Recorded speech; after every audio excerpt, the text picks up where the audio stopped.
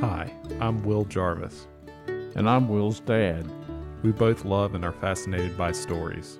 Stories about people Stories about places. and stories about events. Our stories give shape and form to life.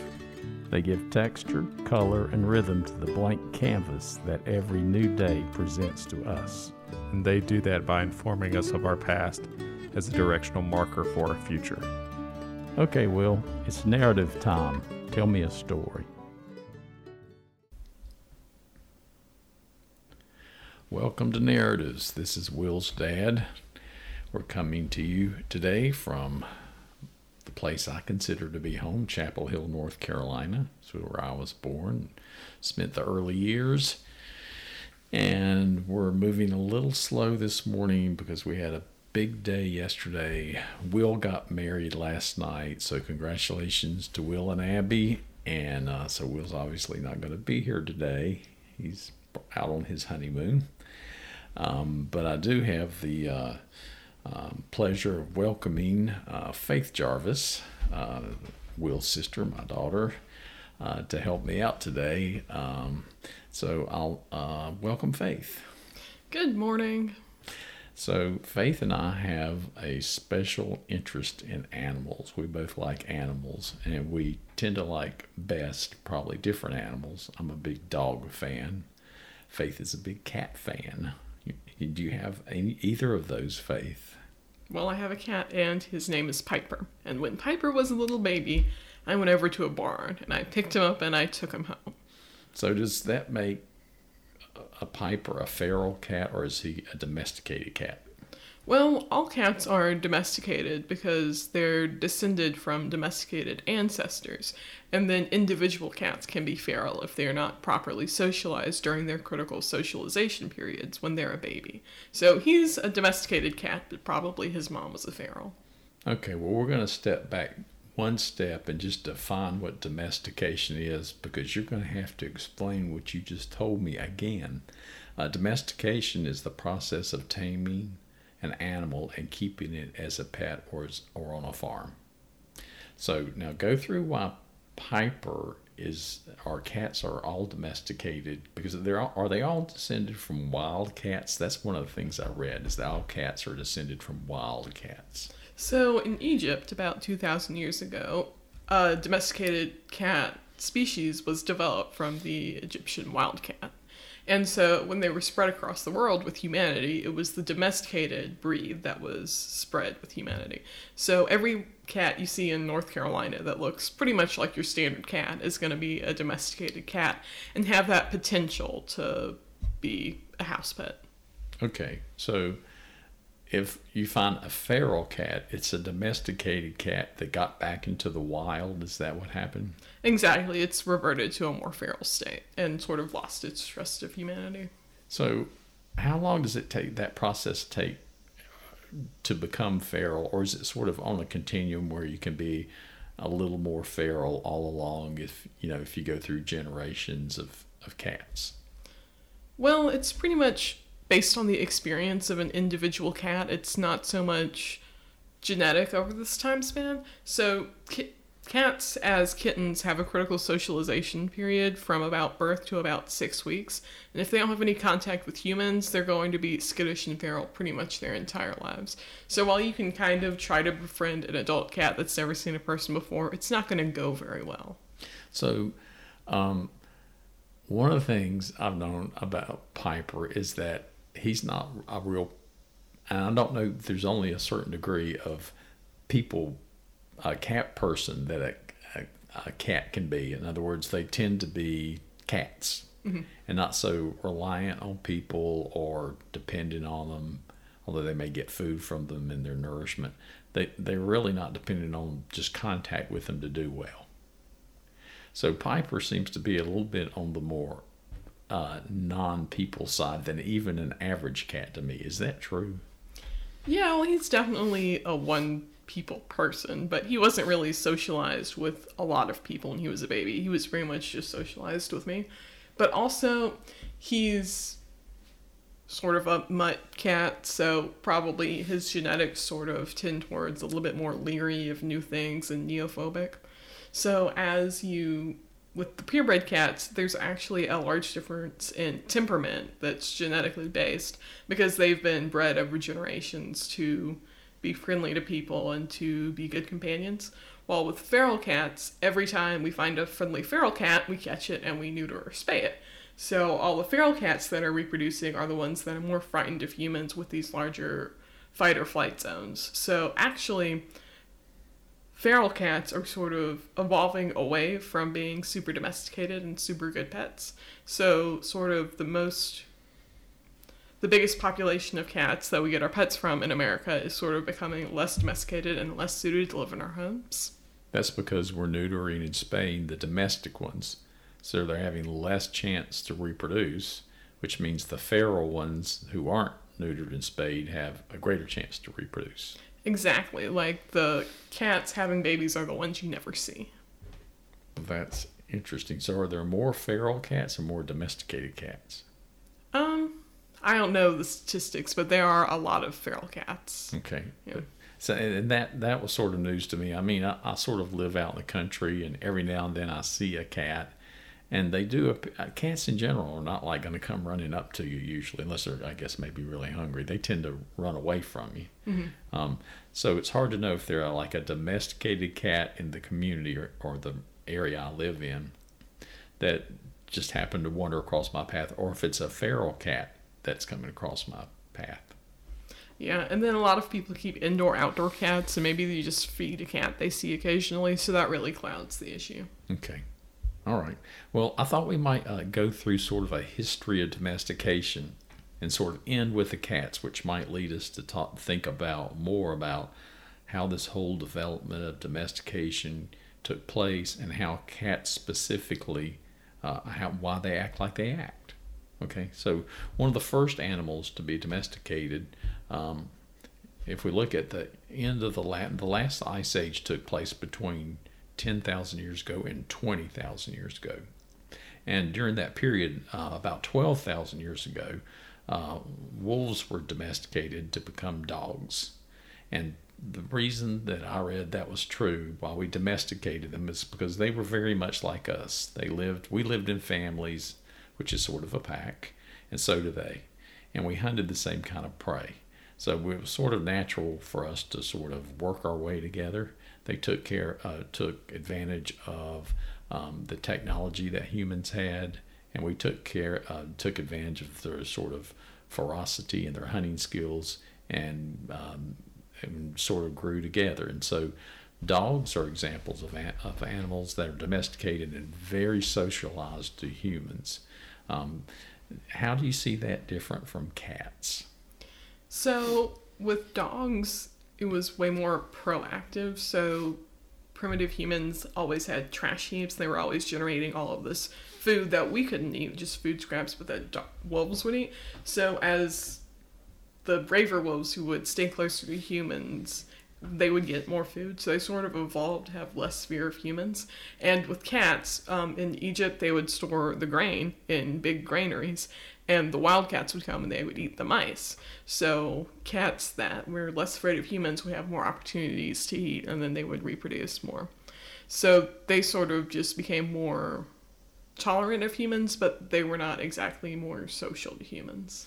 So the compelling reason for dogs is, for one thing, they ate things that we didn't eat, maybe remains of things we killed, things like that. Mm-hmm. And cats actually were mousers. That is mm-hmm. exactly how they developed, is that they were kept aboard ships was one of the first places where they were sort of confined to humans mm-hmm.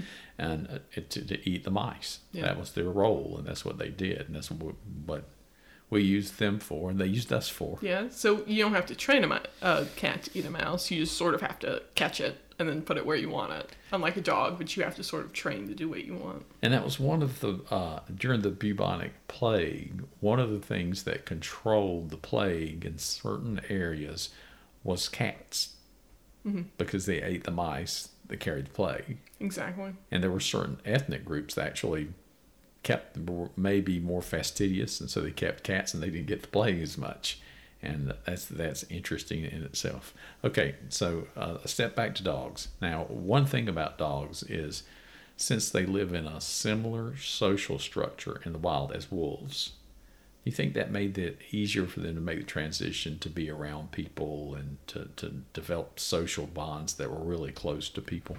Well, if you look at it, new research is showing that wolves essentially live in giant family groups, and you have the parents and then their offspring, and then maybe a couple of older brothers and sisters of that offspring to help out. So you can see how they would slide much easier into a sort of people family environment where you have one person that's going to take care of them their whole lives and is sort of going to know what to do and know how to do it. And then cats are pretty solitary, but as feral groups, when there's enough food, they'll feed sort of loose associations with other female cats will sort of form loose associations with other female cats, and they'll sort of raise kittens together. And then maybe if a cat has a daughter, they'll raise kittens together. So that's a much less strong and less fluid, more fluid social group, but that definitely is a social group that people can sort of slot themselves into if they help a mother cat and then sort of show themselves as a reliable adult.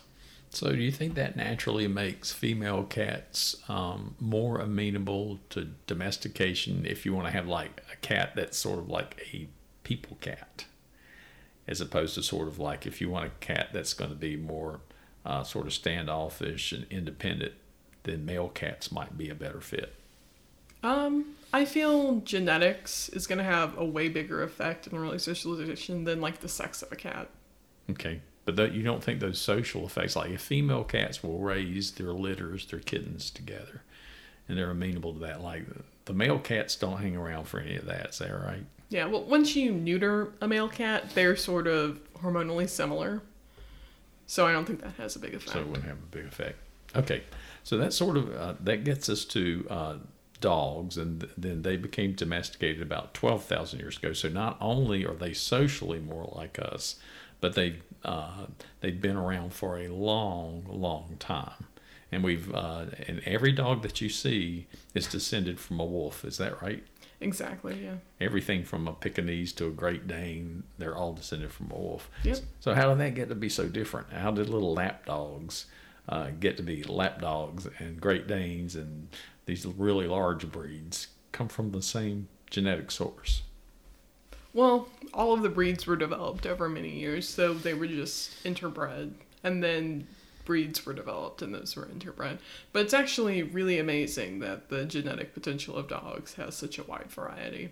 It is, and it really speaks to the genetic potential in everybody. We can be so different. And one of the things that I read is the earliest evidence of dogs were wolves that had very tiny teeth, or much smaller teeth, and much smaller jaws, like they were being selected out for that particular characteristic. I guess so they wouldn't bite people as hard? You know, that's kind of what I thought, and it also could be like that would be a predisposition. The other thing would be maybe they were using them for a specific purpose, or having either, really large jaws and those kind of things was a disadvantage. Or their food source was shifting as they were eating more refuse from like the human communities. That could have been a direct effect of that. I can see that. So that dogs come in at about 12,000 years. And then the next things that were domesticated were actually food animals. Sheep and goats were domesticated first in the Middle East, is sort of what I gathered from what I read primarily. And that's because the nomadic tribes would move along, and then they needed sort of nomadic animals to use as a food source. So sheep and goats. Yep. Movable and easily stored calories. Yeah, that's one way to look at them, and I never kind of thought of them that way, but that seems to be what, and apparently they just tend to genetically be like that, where they want to stay in groups and move together. You know anything about goats? You know anything about sheep other than that? Well, if you look at herding dogs can herd goats and sheep because they have a flock instinct. They know they're safer together. So if a dog runs around and he walks towards the back of a flock, he knows they're going to move away. And if he runs around to the other edge, he knows there's going to move in a different way. So it's actually a modification of the hunting instinct, because wolves will use their eyes to look at the prey and then see what's going on. So goats learned to recognize where a dog or a wolf was looking. So they would eye them, and then they would stalk them, and then they would hunt and then kill them. So border collies, which are the prototypical example of herding dogs, have a broken behavior chain. So they only eye and then stalk their prey. They don't move on to hunting and then killing them. So genetically, that link has been broken. Well, did they do that just by selecting border collies that didn't kill the sheep? Is that essentially what they did to do that? I think over time that's probably what they did. They haven't found the genetic basis for that yet, but even like 6-week-old border collies will act like that. So it's obviously something. So they'll do the stalking part. And what was the other part, the stalking part? And they do one other thing? The eyeing part. So they'll use their eyes to control the sheep because the sheep can see where dogs are looking, and they know that they'll run the direction that they're looking. So they can sort of predict each other's movements. So the dog will they look the sheep in the face? They look them in the eye? Yeah, they just look them in the eye, and the sheep is like, not today, and they'll go in the other direction. That's a great adaptation. Mm-hmm. So that explains a little. Now, are goats similar to sheep in that same respect? Will they do the same thing? Will they flock together, or are they less like that? Yeah, goats apparently are more independent, so they're harder to herd, but they'll still do that to an extent. And can you get then a dog to herd goats as well? Yeah, and they can also herd cattle, but they don't use them to herd horses because horses will kick a lot more, and that can really hurt the dog. Okay. So can people then, there are shepherds. Are they really herding the sheep? Does it work completely different with humans than it does with sheep and goats? I'm not sure if shepherds just follow along behind the sheep or if they tell the sheep what to do. I haven't looked into that. Okay, and I said that the people what I meant is, does it work like a dog when people look at the sheep? And we don't really know that. So we may not be that domesticated. Is that what you're telling me? Yeah, I think sheep can see where people are looking, and then they'll move off based on that. Okay.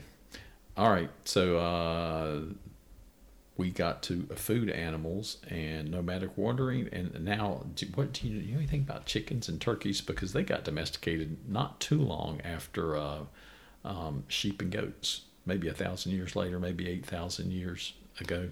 Yeah. The only thing I know about chickens is that it is really hard to catch a wild one. Well, they're really good if you barbecue them, if you grill them, if you fry them. They're really good. Yeah, just have to catch them first. To catch them first.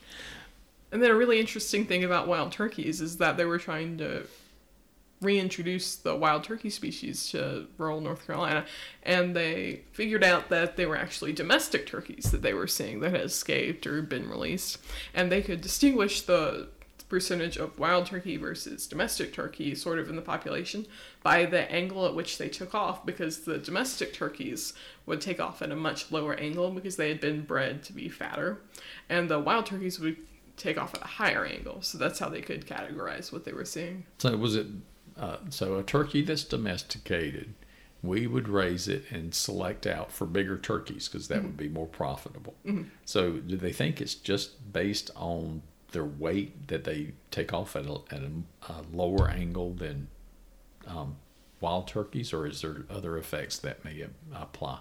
Just the biomechanics of it, that turkeys that are domesticated had not been selected for a high takeoff angle, which would be better for escaping predators. They had just been selected for other things, so that they had gradually lost that ability. So it's a combination of probably a domestic turkey, even in the next few generations, would be bigger because we've selected out for them, and also because they've kind of forgotten how to get away. There's no advantage to getting away from a predator. So exactly. There could be there could be more effects too, but those seem to be prominent. Okay, so chickens and turkeys, and then we get to cows and pigs about 7,000 years ago. What's unique about a cow and domestication?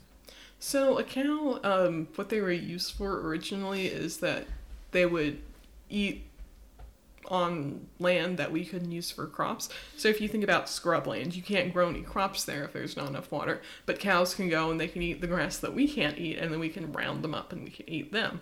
So we can also move cows, which was a big thing before motorized transportation was really common, because you could move cows from the scrublands outside of a population center, move the cows into the population center and slaughter them there, and bring the calories from the scrubland to the population center. Can you herd cows in a similar fashion to the way you herd sheep and goats, will they react in a similar fashion? I mean, I know they use dogs, right? That's one of the things they do. So do they react, or is that a different dynamic that goes on between cows and dogs? And It's a pretty similar dynamic, but cows know how big they are. So you need a much tougher dog, a dog that's going to be much more aggressive and be willing to sort of go and nip at a cow. So if you have a dog that's only ever worked goats and sheep before, it's not going to mess with a cow.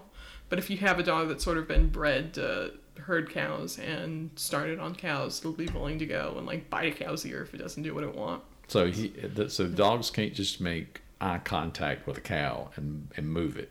The cow says "phooey," right? Is that? Yeah. Well, if you have a wild cow that's never seen a dog, it's gonna say "phooey," like, no, I'm not gonna do what you want. But if you have a cow that's sort of been dog broke, which means the dog is sort of worked it a little bit and sort of bit it once, it's gonna realize where the dog is gonna be and move away from it. So that's how you get cows you can herd with dogs. Now, is that a real term, dog broke? Yeah, the cow is considered dog broke if you can herd it. Okay. So do cows flock together very much like sheep and goats? Yeah, they herd together really well, and that's how they sort of control an entire herd, because if you have a cow herd in the middle and you push on the entire herd, they're all going to move together. You don't have to hunt down each one. Okay. And we also, now, things we use cows for, they probably were, it was probably beef initially, just the food source that they could live on. And also leather, yeah. Leather, okay. So use all the parts that you can use. Yeah.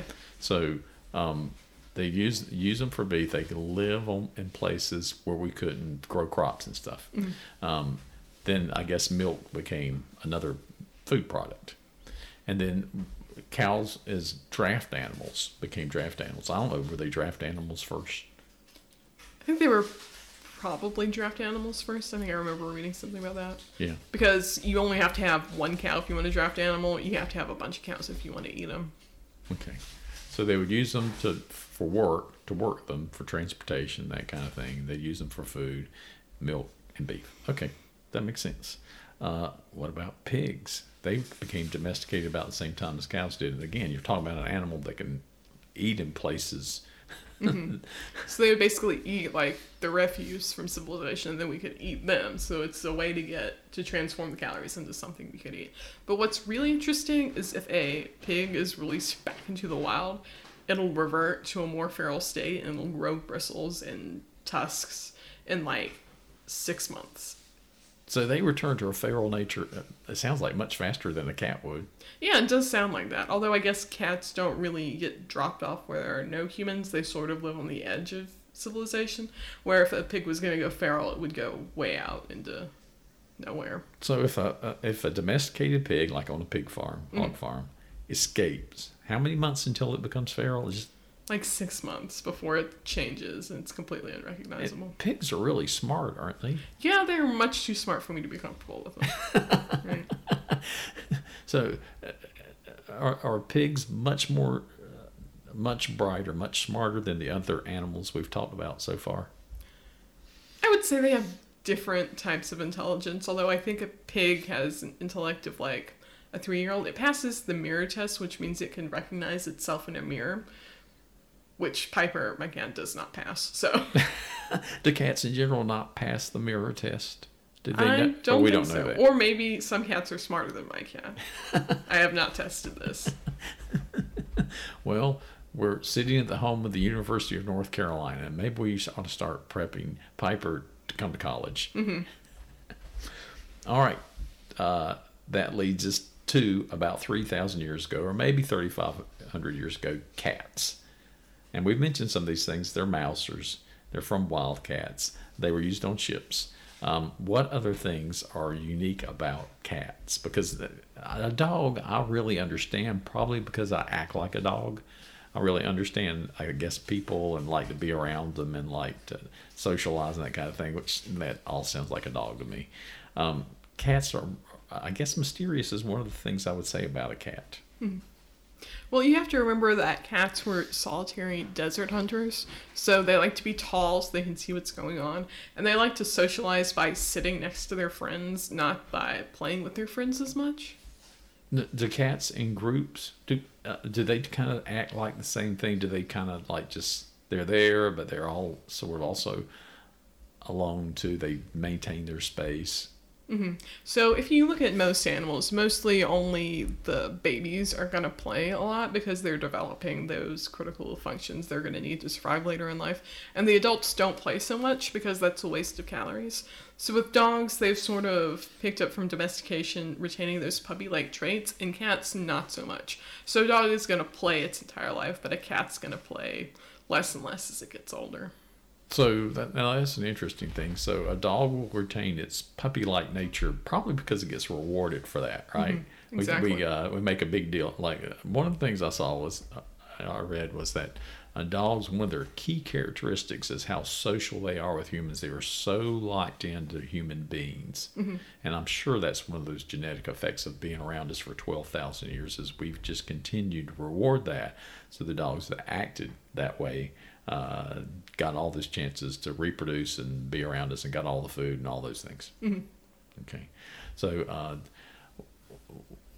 cats are a little bit more solitary in general and by nature. Now, one of the things I read too in preparation for this was that dogs primarily rely on their sense of smell. They have very well developed senses of smell, and that the way they tell time, for instance, if you go to work, they know what it smells like when you go to work. Probably they know what your scent smells like. And then through the course of the day, as the scent disperses, they know what it should smell like when it's time for you to be home. And that's how they tell that you should be home, that it's coming home time. It's because it smells that way, that your scent has dispersed that much, or other smells that they get at that time of the day occur. So now what do cats do what's some of their key characteristics? Do they rely on sight, sound? Cats mostly rely on sight, but not so much color. They look at movement because that's what they would use to catch, like, for instance, a mouse or a bird.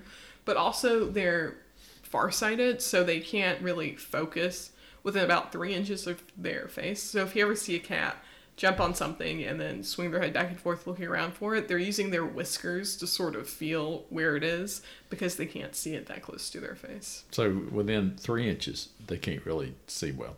Yeah, exactly. So that's sort of like me. Like at my age, I don't have the ability to do that really close focus thing. So when I go into a restaurant, I hold a menu a foot away from my face.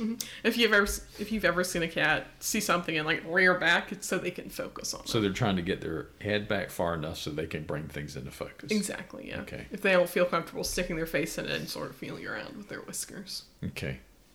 Wow. That's interesting. So their vision is primarily focused on movement and not colors. Exactly, yeah. Are they color blind, or they just don't have good color discrimination? They can see some colors. I don't remember which colors they can't see, but they can't see as many colors as humans. Really? So Yeah. they have more. It's not a black and white existence, but just fewer primary colors, is it? Yeah, I think they can see green versus red really well, and then not blue as much or something. Okay. All right. So,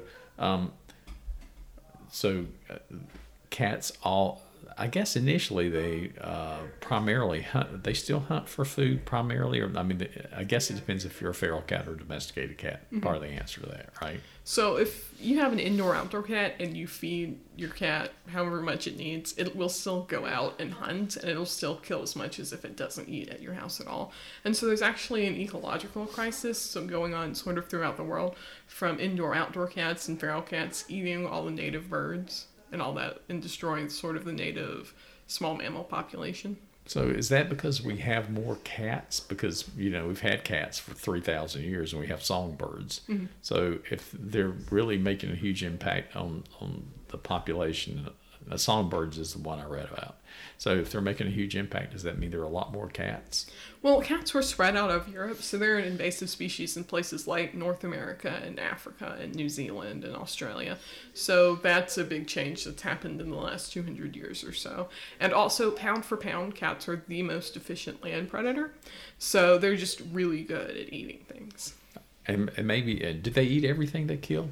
They do not. They'll just kill things for fun sometimes. That's just their nature, is they do that. So they're sort of driven to it. Yeah, exactly. So whether it's fun or not, it's what I'm here for. Exactly. Yeah. So now that's a really good point. I mean, European settlers have probably only been in the United States for 300 years. And so that means, and during 300 years ago, there wouldn't have been that many cats because they just got here. Exactly. Is that when they sort of arrived on the shores as the Europeans brought them here? Yeah. North America had native wildcats. They had pumas and wildcats, but they were not present in the numbers that sort of domesticated cats are. What happened to the pumas? Because we still got wildcats, right?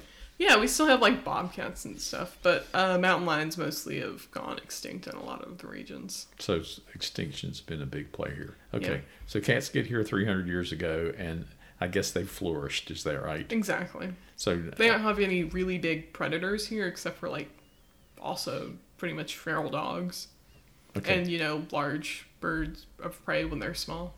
okay. What natural predators does a cat have? If it's, I mean, maybe they don't have many predators here. Are there other parts of the world where they're preyed upon more?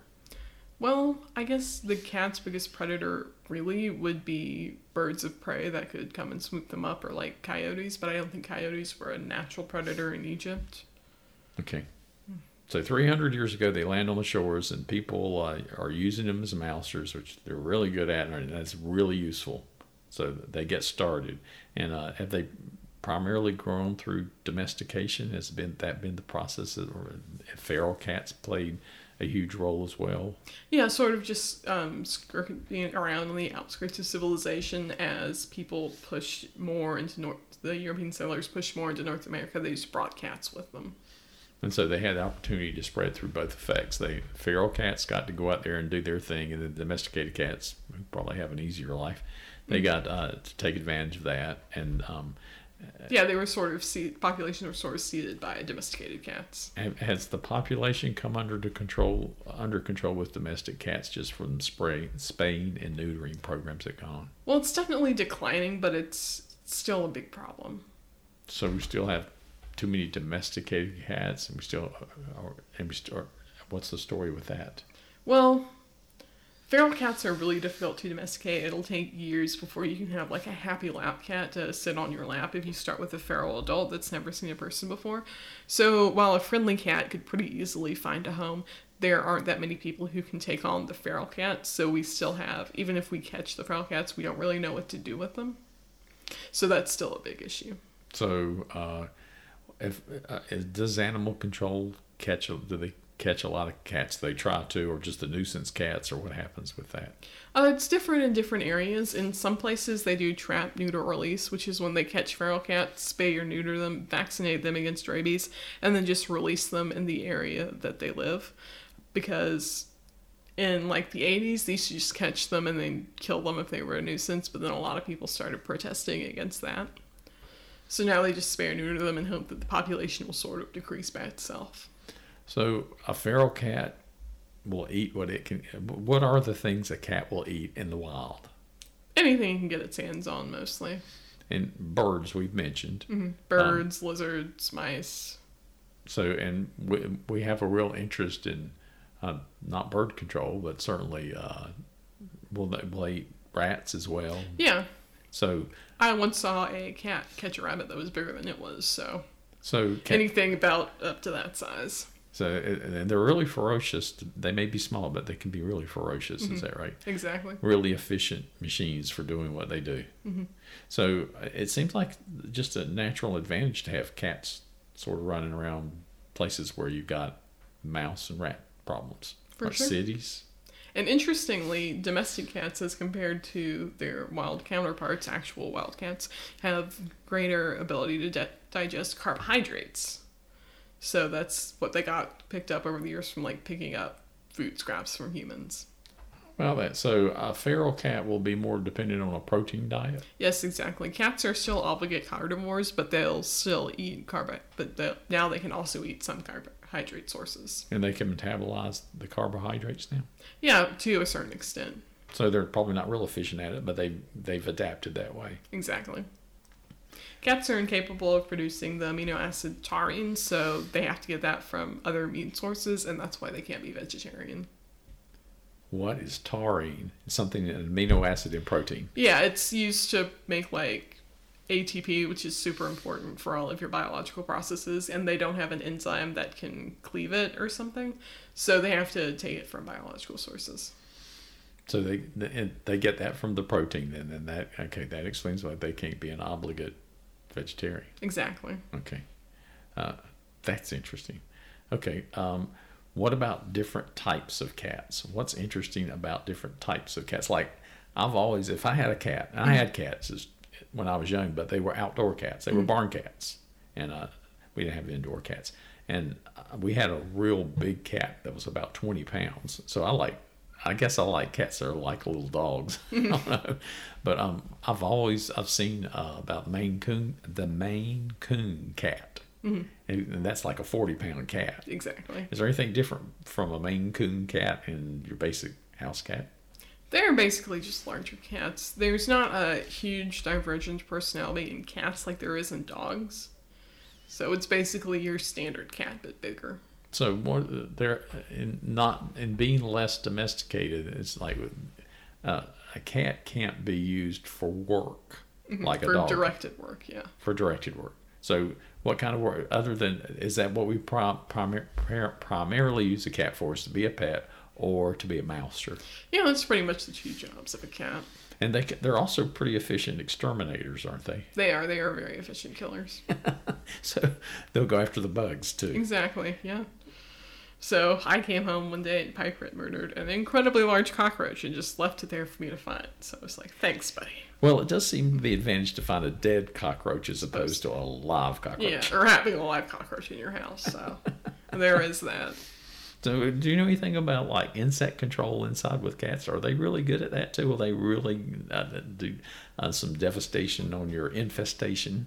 Well, you have to think that a cat is only really triggered to hunt what it can see. So if you have like ants, that's not going to be super efficient. But if you have giant cockroaches, then that might be a solution. So for cockroaches, it might be good. Yeah. Really worth having. Mm-hmm. What if you got to put in a cat's diet? What's in the cat food that they need? I mean, protein we've talked about. Mm-hmm. They put carbohydrates in there too. Mm-hmm. And they were looking through the research and they found that cats really do better on wet food because they're desert creatures and their kidneys are super efficient. So they'll pull all the water out of the materials that they eat and drink, and they're also not programmed to drink a lot. And so they can get dehydrated really easily, and when they get dehydrated, their urine is so thick that it can sort of cause crystals in like the urethra. And so that's something that really kills a lot of cats. So do they get kidney stones? Is that what that essentially is? Yeah, they get stones in like the ureter, which I think leads from the kidney to the bladder, or they'll get bladder stones, which is like the drainage from the bladder, I guess. And then they'll also get kidney failure. So every cat is going to die of kidney failure eventually. That's mostly what gets cats once they get old. Is it because their kidneys are less efficient, or they're just having all kinds of systemic problems, and that's the weakest link in the chain? Well, their kidneys work super hard their entire life, so they fail first. Okay. And so is there anything you can do to encourage a cat to drink? Like, I know you had a cat fountain at one point. Does moving water help? Yeah, moving water helps, and then keeping the water bowl far away from the food bowl helps, because they're programmed not to drink water next to where they eat, because they know that can be contaminated. And then actually a bowl with a solid colored bottom will help, because then they can see the bottom, because they can't focus so well when they're trying to dip their head in to drink. So that'll encourage them to drink. So do cats have a natural aversion to water since they're not very dependent on it? I mean, are they poor swimmers? They're not great swimmers, but they can swim. But it's just that they haven't been introduced to it as a kitten, then they'll become neophobic of it. So some people have actually taught their cats to love having baths by just gently introducing it to them over and over. Okay. So do you spray them or sprinkle them? How do you get a cat used to a bath?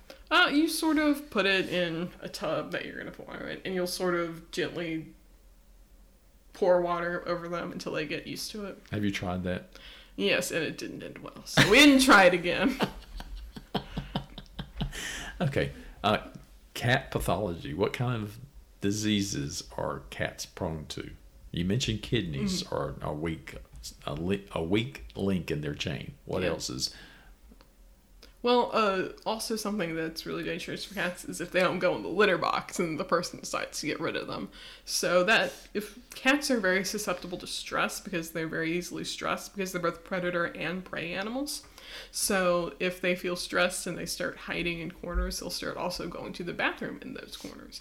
And once they have a habit of going there and it smells like the bathroom, they'll go there all the time. So that could be a really hard link to break. And then eventually their person can just get tired of it and kick them outside where they can get hit by cars. Okay. Yeah. So you got to understand the cat. Exactly. What does a cat act like when it's stressed, other than run away, which is, I've seen that. Yeah, so cats will hide in small places if they get stressed, and they'll spray because it makes it smell like them, and that'll make them feel more secure. So those are sort of signs that your cat is really stressed. Okay. And one of the things, people object to sort of both those things, and so it might be that you're not understanding your cat. Exactly, yeah. Okay. Are there diseases that cats are specifically prone to? Mostly kidney failure, and then there are some plants that are highly poisonous to them. So most of the plants in the morning lily family are very poisonous to cats, and so when people bring those in, that can kill their cats. What about chocolate? Can a cat eat chocolate? Dogs can't eat chocolate, right? A cat cannot eat chocolate, and they also cannot eat grapes. What is it about a grape? I'm not sure. Apparently there's some chemical in there that's not good for them. So don't let them get the grapes. Mm-hmm. Daylilies, is that what? Yeah, daylilies. Chocolate. They don't do well with chocolate. Yeah. What's a treat for a cat? So you can give them carrots. They love carrots. And I basically just buy treats off the shelf. It's basically his kibble, but in a smaller bag and more expensive. But he does love them. They're salmon flavored. Okay, so it's sort of tastes like a fish. I would get that. What is it about a carrot that a cat would like? You just throw it and they're like, this is so exciting, and then they can eat it. They can, okay, as a sort of, and I guess they get some carbohydrates. Well, they just chew on them, or you get shredded carrots. What kind of carrot do you get a cat? Yeah, I just cut them into pieces about the size of my thumb, but flat, and then toss them, and he'll just slap them out of the air. Okay. Yeah. All right. Not all cats will do that, probably, but. Okay. Yeah. I'm going to pivot a little bit because we need to talk about another big group of domesticated animals that we haven't mentioned yet, and that's horses. Mm-hmm. So tell me about that. Tell me, why did we domesticate a horse? So a horse is going to be an animal that we've used to take scrubland calories and generate traction-bearing work, right? So it was all for work. Is that it's sort of like cow is a draft animal, and ox. That's why we have horses. Exactly, because horses are sort of much harder to control than cattle because they flee more than they'll stand and fight, so it's harder to get close to them. So it's not really worth it to sort of grow them for food. Okay. Have they ever been grown for food, or is it just too much work, easier to grow a cow? The Mongols, who were a big nomadic horse culture, would eat their horses, and they would also ride their horses. So riding and traction generating work is normally their primary purpose, but they'll also get eaten if needs must. So was it out of need, or is it like it's an old horse and it's time to not go out past to get on the barbecue? Yeah, it was probably both the first and the second. Okay. So, and so where were horses initially domesticated? Do we know that? In the steppes of Mongolia, I think. Okay. Mm-hmm. The nomadic tribes. Yeah. And they used them to carry stuff? Yeah, exactly. Why did they not pick up cows or oxen to do that? Were horses more plentiful? Well, horses are faster, and they're also more pleasant to ride. Why is a horse more pleasant to ride? Because it's not as wide? What is it about a horse? Yeah, it's not as wide, so it's easier to sit on, and they're also more startle prone, so you can get them moving easier. Like if you've ever tried to make a cow go anywhere, you know it's going to do what it wants to do. But if you wave a plastic bag at a horse, it is gone. That's because it's startled. Yeah, exactly. Because it's an animal of prey. That it's like, yeah, exactly. They've learned, or they've developed a survival strategy that it's much less energy costly to run away whenever you get startled than to get attacked the one time you don't run away. So what did cows develop as a defense mechanism? Herds? Exactly. So they'll sort of bunch together and they'll face outwards and try to gore what's ever coming for them, especially if they have like young babies at the hoof. Okay. So horses are also herd animals. So how does their social structure work? So with a social structure, so you have a group of mares and one stallion. So there's going to be one lead mare, and she's going to look around. She's going to decide where the horses are going to go and where they're going to eat and sleep. And she'll look around and she'll decide if they have to run away from a predator. And then you'll have one stallion with that group of mares, and he'll sort of fight off all the other stallions. And the extraneous stallions, which are too old to fight for a herd of mares or young, they'll form bachelor bands, and they'll sort of hang out together. So all the older stallions have their own social group. Yeah, and also young stallions, so colts before they really reach maturity. Okay, so at some point, if you're a colt with a mare, you stay to a certain point just to sort of grow up. Mm-hmm, exactly, until you're about a year old, and then you're going to get kicked out of the herd by the main stallion. And then you got to now. Do these different herds sort of hang out together, or have you got to go wander off and find out a herd of old stallions and colts to hang out with? You'll probably, if you're a yearling colt, you'll probably have seen a bachelor herd. So eventually there's going to be one like around, and the main stallion's going to kick you out. And he'll get more and more aggressive. So first he'll like run you off a little ways, and then he'll run you out farther and farther until you get the hint. So probably during one of those times you'll find a bachelor band and you'll hang out with them. Okay. Yeah, and then the female horses, the female babies, will just stay with their mothers.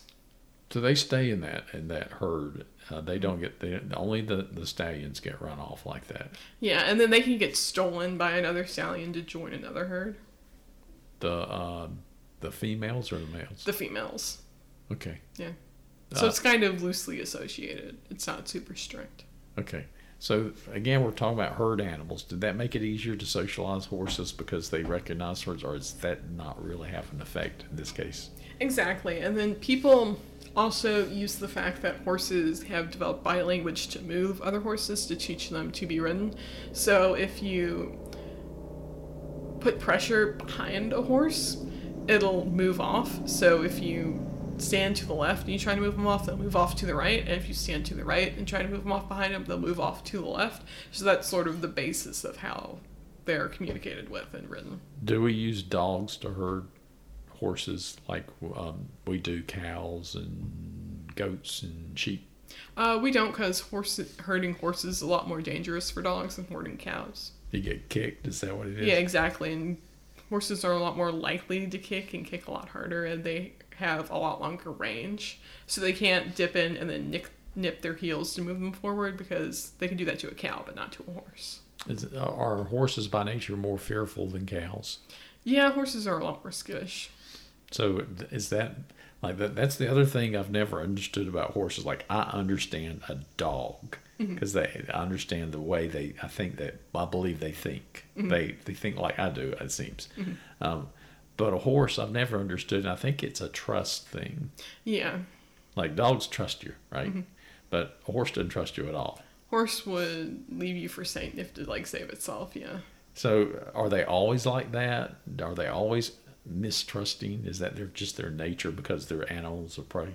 A little bit. The way a horse sees is they have two eyes on the side of their head, so they can't see directly in front of them, and they can see movement and shadow sort of on the extreme edges of their vision. So things are a lot scarier when you're a horse, because you don't really know what's going on, because you can't see right in front of you. You can only see when there's a lot of movement. So if you see something moving, you're like, well, that's probably a wolf. I gotta get going. right? Okay, so what is it? Just the socialization to individual people that makes a horse like more accepting of them, or they always got this thing of like it might be a wolf? Well, you can, what's the word? Desensitize horses to things, but you have to desensitize them to each individual thing. So, like, if you desensitize them to flapping bags, you also have to desensitize them to cars and so on and so forth. So, pretty much it's just a lifelong exercise of no, that's not going to eat you. Okay. What is the most interesting part of a horse to you? Because I know you love horse, you like cat, you really like cats, you really like horses. So what are the most interesting things about horses? Pretty much that you can ride them around, I think, is the most interesting thing about a horse. Really? I think that's really fun, yeah. Do you think horses make good pets? They make terrible pets, honestly, but it's super fun to ride them, so people endeavor. What makes them bad pets? Like, people have these miniature horses. Yeah. Are they better pets? Mostly we have miniature horses, so the large horses don't freak out when they get left alone. Really? Yeah. So Because- they make good friends? Yeah, exactly, and you don't have to feed them as much. So do the miniature horses have different personalities then, or is it just because you've got another horse there and they don't eat as much, so that's an advantage? Is that Yeah, they pretty much have standard horse personalities. do they? Yeah. I think what makes a good pet is low cost to keep them. They're really fun to interact with, and they'll interact back with you. They're snuggleable, and you can pick them up and hold them. So I think horses have two of those things, so they're really fun to interact with, and they're snuggleable to an extent. So I see that. And then and as much as we've talked about how skittish horses are, they obviously form bonds with humans, so they're like glad to see you. Yeah. You think that goes past like, oh, he or she's going to feed me, I'm going to get water, I'm going to get groomed, I'm going to get outside. Do you think it's past that? Do you think they just sort of form other bonds like it's a miniature horse, I'm comfortable because there's another horse here. There comes Faith, and I know her, and I know that's like home. Yeah. Well, I don't know how much more there is to animals, but they'll definitely play with you, right? Horses will play with you. Yeah, like, so you can play games with horses. I don't know if you've ever looked into clicker training, but it's basically you take a clicker and then you click every time they do something you want, and then you give them a treat every time you click. So they'll start doing random things to see if they can make you reward them. Okay. So it's sort of like games you can play with horses. Okay. So you must be pretty smart to be a horse if you can learn that.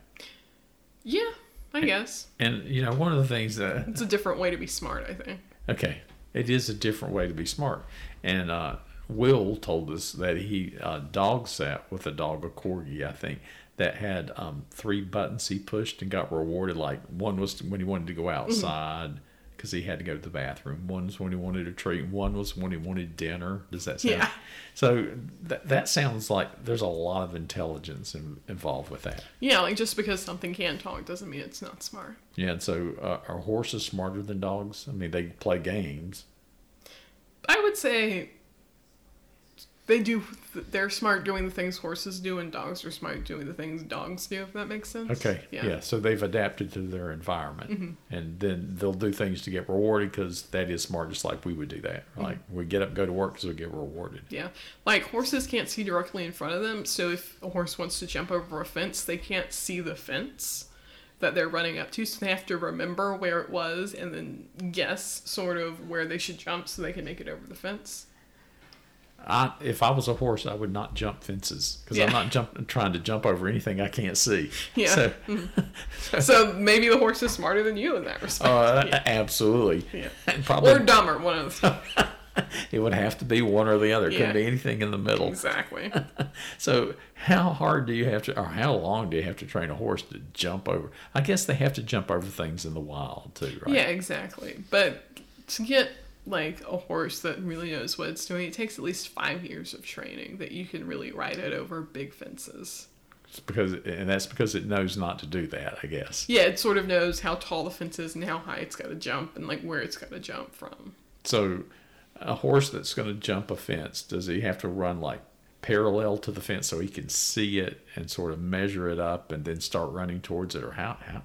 Well, he can sort of see in front of him if it's like 20 feet away, and as it's closer, it goes into that blind spot. So he'll run straight at it, and then he'll know, I guess, how big he is and how long his stride is, and then he'll know when he has to jump. So he's not taking his cue from the rider. He's gauging this all himself.